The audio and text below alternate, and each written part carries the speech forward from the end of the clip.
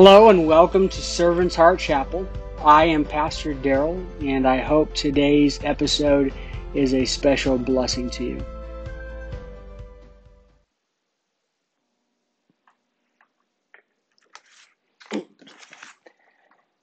you. Ever since we moved into this church, they've always had this painting here.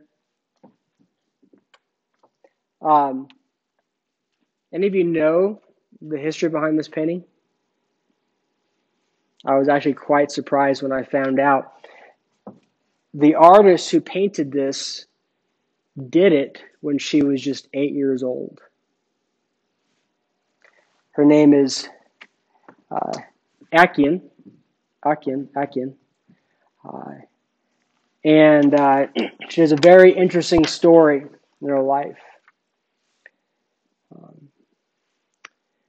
Akian Kameric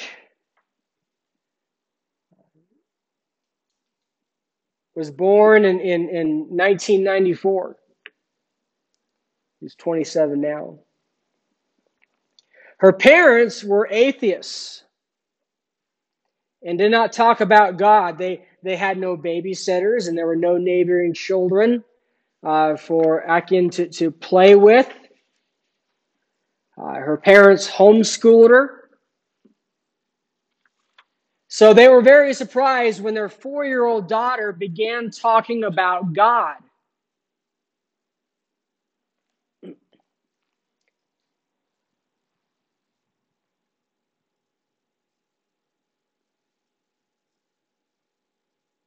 And she talked about told her parents how she had met God and was drawn to, I don't know how the Bible came about. They didn't discourage it. And so at a very young age, she began drawing and then painting and writing poetry and reading the Bible. It became part of her homeschool curriculum. And you can actually go to her website, their gallery, and some of her paintings, the originals, sell for millions of dollars. But they have all the paintings divided up by age, and you can see the sketches she did at 4 years old were something, probably what my artwork would look like. That's what she was doing at 4. And by the time she was 5, it was well beyond what I could do.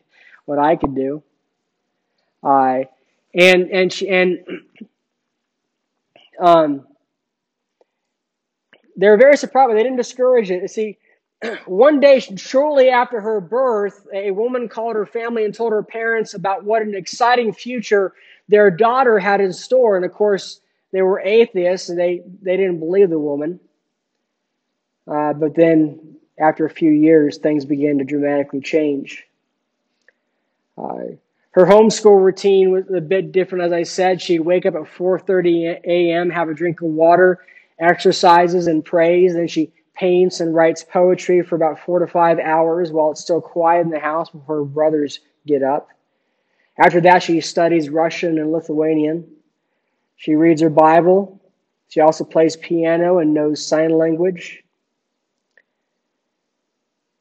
And during her youth, she composed a series of paintings, including this one that she did at 8 years old.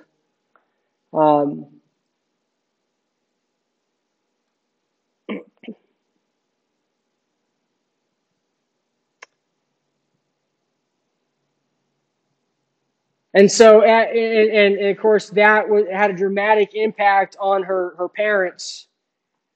During this time, at some point, I wasn't able to find any details, but now she's 27 years old, and everybody in her family are Christians.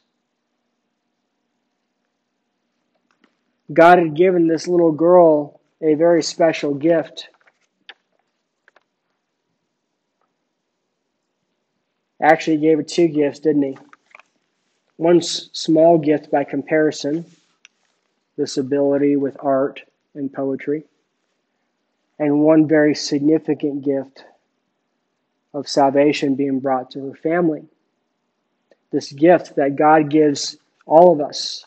And that's what we're getting into with this last section here in chapter 5 in Romans. We're going to start with verse 15 where we left off last Sunday.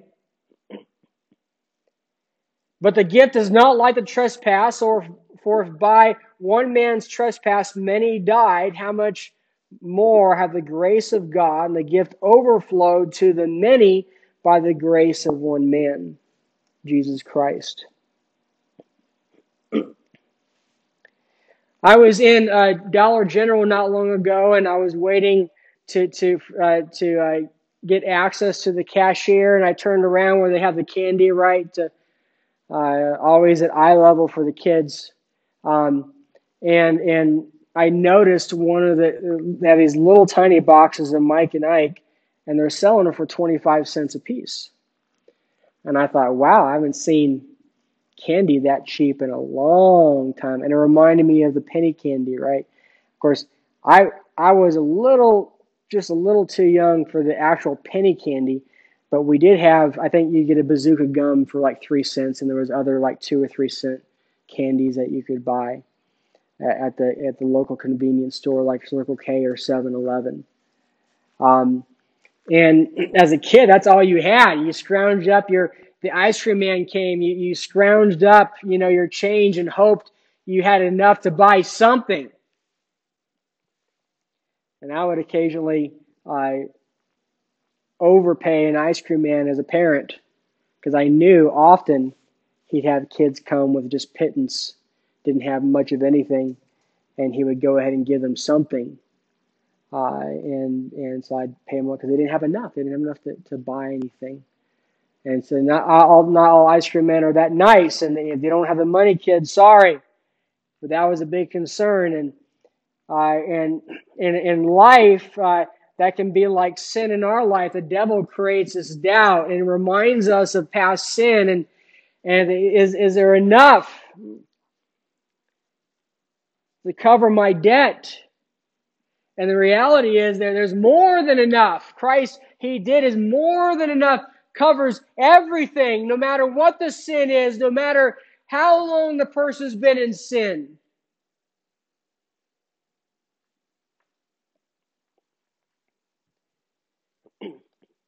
Notice the significance of the word all in this verse.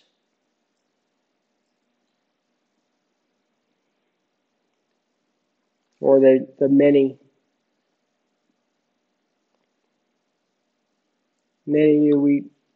Death was brought on us all by Adam's sin, and life was brought to us, offered to us. It's a gift. It's presented by God to us. Now we have to accept it, but it's a gift offered to each and every one of us. This life, this gift of life. Everyone. You don't have to be rich or smart or be of a certain race or a certain gender. It's offered to everybody. Whosoever will.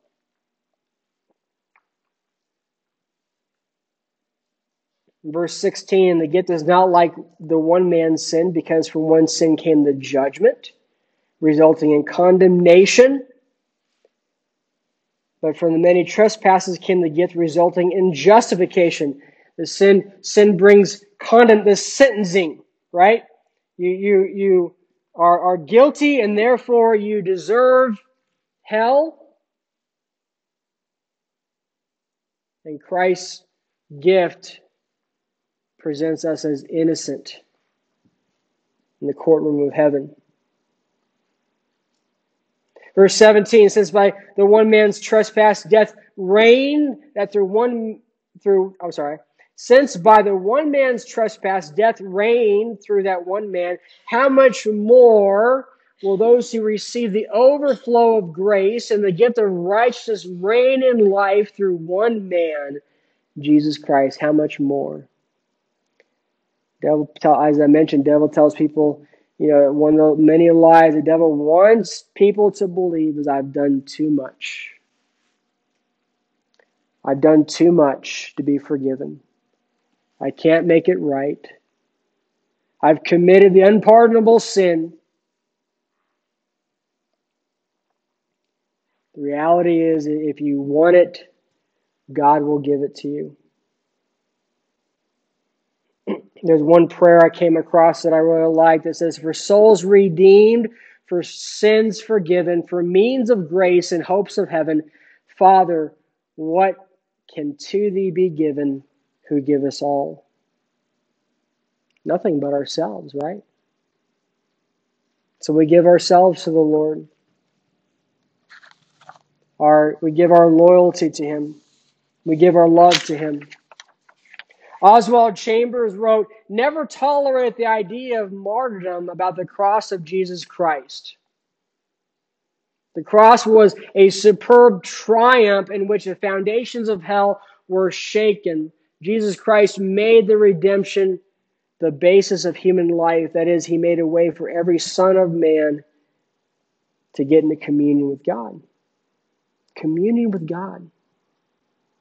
We'll be talking about that on Tuesday night. This close, living relationship with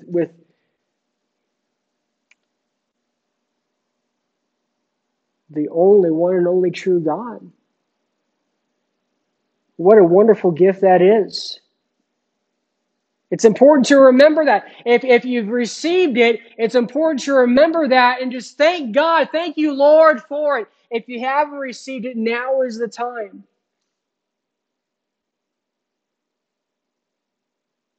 Verse 19.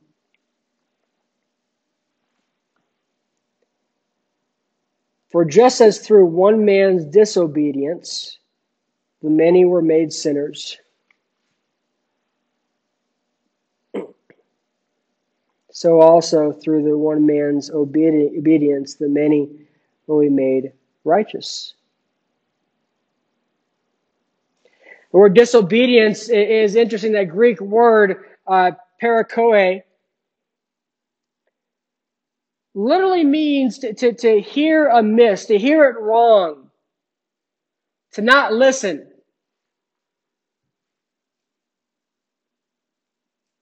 Originally used of flawed hearing and what we might now call half-hearted listening.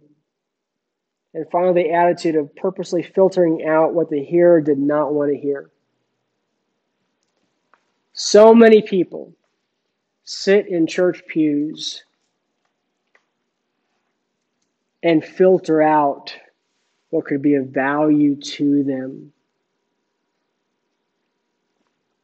But people in here, and we've talked about the damage of sin in one's life, and they're living in sin, and they just don't make that connection, or they don't want to, they don't hear it.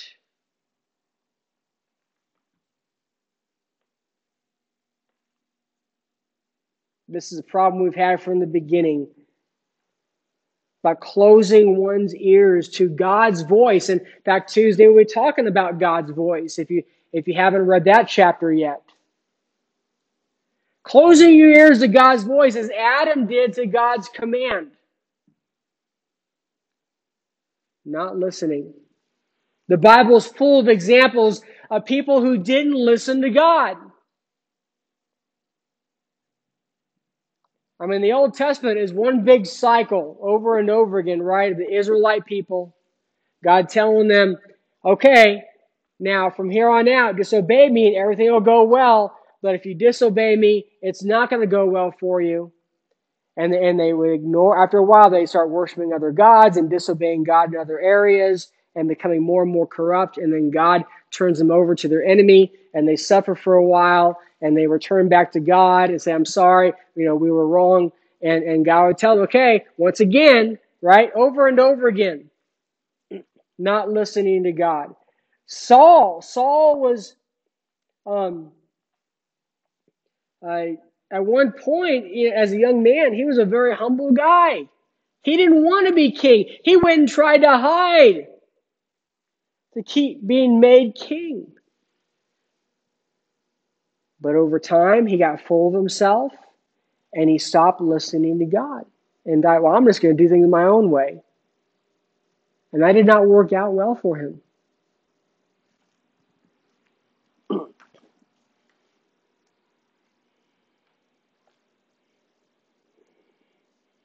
So disobedience starts when we don't listen to God. It says the many were made sinners. We believe, and this is all about original sin, what's called original sin. We believe that original sin or inherited depravity is the corruption of the nature of all offspring of Adam. Therefore, by nature, we're fallen from the original righteousness that God intended for us to have.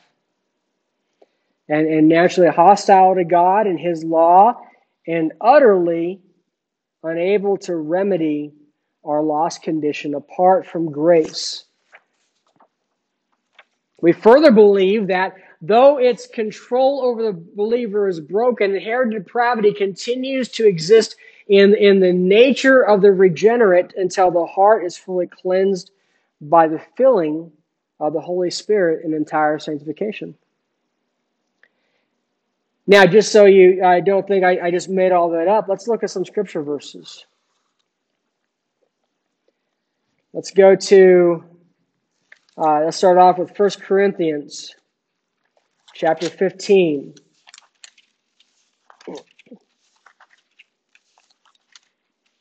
Verse 22. For since death came through a man, the resurrection of the dead also comes through a man. And back to Romans again. I'll be bouncing around. You're welcome to just listen or look up. Romans chapter 3, verses 10 through 12. We already talked about this. What then? Are we any better? I'm sorry, that's 9, 10. As it is written, there is no one righteous, no, not even one. There is no one who understands. There is no one who seeks God. All have turned away alike. All have become useless. There is no one who does what is good, not even one. And then Romans chapter 1, verses 18 through 25. For God's wrath is revealed from heaven against all godlessness and unrighteousness of people who by their unrighteousness suppress the truth. Since what can be known about God is evident among them because God has shown it to them. For His invisible attributes, that is, eternal power and divine nature, have been clearly seen since the creation of the world, being understood through what He has made. As a result, people are without excuse. For though they knew God, they did not glorify Him as God or show gratitude. Instead, their thinking became nonsense and their senseless minds were darkened. Claiming to be wise, they became fools and exchanged the glory of the immortal God for images resembling mortal man, birds, four-footed animals, and reptiles. Therefore, God delivered them over in the cravings of their hearts to sexual impurity, so that their bodies were degraded among themselves. They exchanged the truth of God for a lie and worshiped and served something created instead of the Creator, who is praised forever. Amen. And let's look at Mark chapter 7.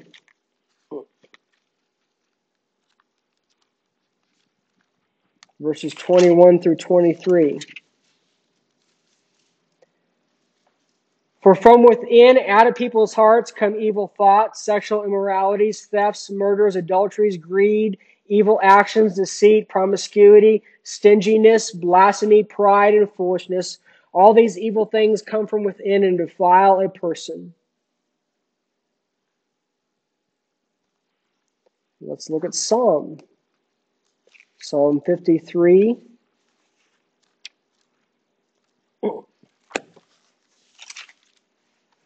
Verse 3. All have turned away, all alike have become corrupt. There is no one who does good, not even one. So we see there's just this, the Bible is consistent throughout about this idea that we are lost without God. Let's continuing on. Let's go to Ephesians chapter 2, verses 1 through 3. And you were dead in your trespasses and sins, in which you previously walked according to the ways of this world, according to the ruler who exercises authority over the lower heavens. But the Spirit now working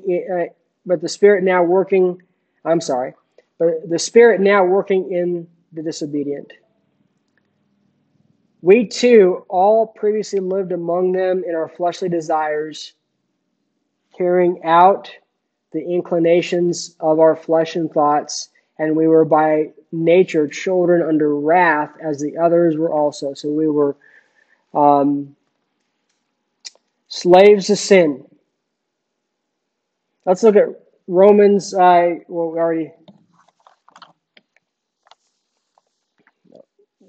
We just read that passage of Romans.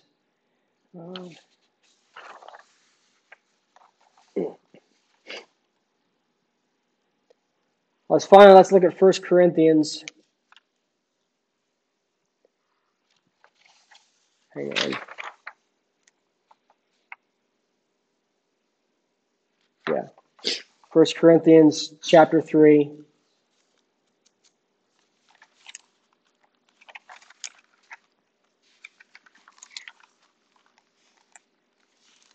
And verses 1 through 3. Brothers, I was not able to speak to you as spiritual people, but as people of the flesh, as babes in Christ. I gave you milk to drink, not solid food, because you were not ready for it. Why? Because carnality is still in their heart.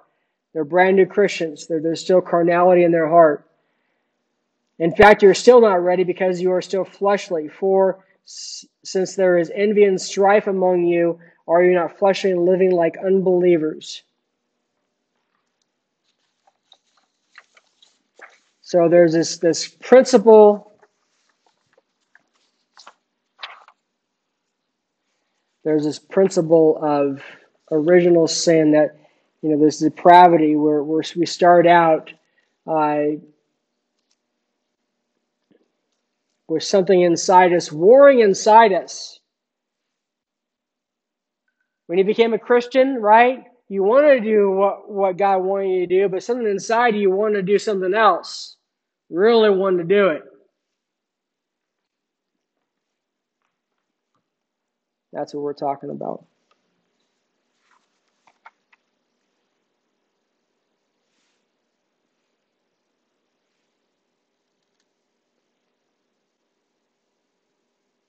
Spurgeon had this to say about sin. Sin drives men mad against their reason, against their best interest. They follow after that which they know will destroy them. It's absolutely true. We've seen it time and time again. People slowly destroying their lives with a drive towards sin. And it's also not in the nature of sin to remain in a fixed state. Like decaying fruit, it grows more rotten. Man who's bad today will be worse tomorrow. It always goes further, always gets worse.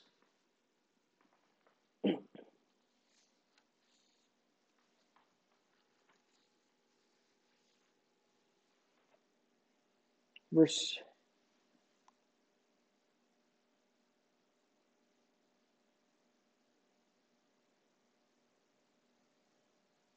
Let's see. Verse 20, the law came along to multiply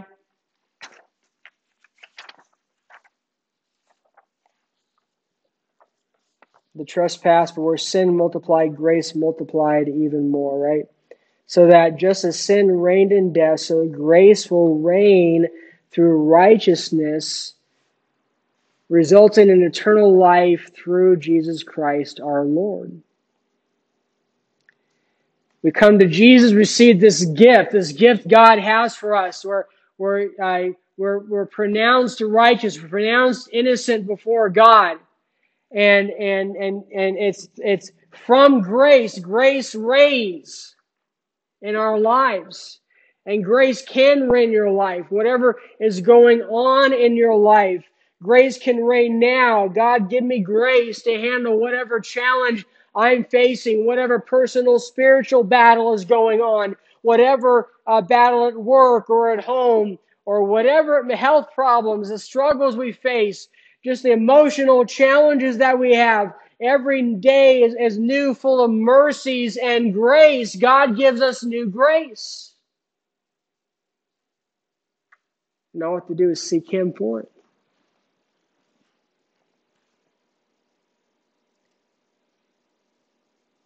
So as we close today, and I thought today might be a shorter sermon, let me challenge you to let grace reign in your life. Don't try to do it all on your own. All you're going to do is mess things up, make it harder on yourself. Ask God to help you whatever you can't do. Let's pray. Well, that's all for today. We certainly hope it was a blessing to you. If you'd like to reach out to us, you can email us at servantsheartchapel@gmail.com. If you'd like to learn more about our church, you can go to servantsheartchapel.org. Have a wonderful day.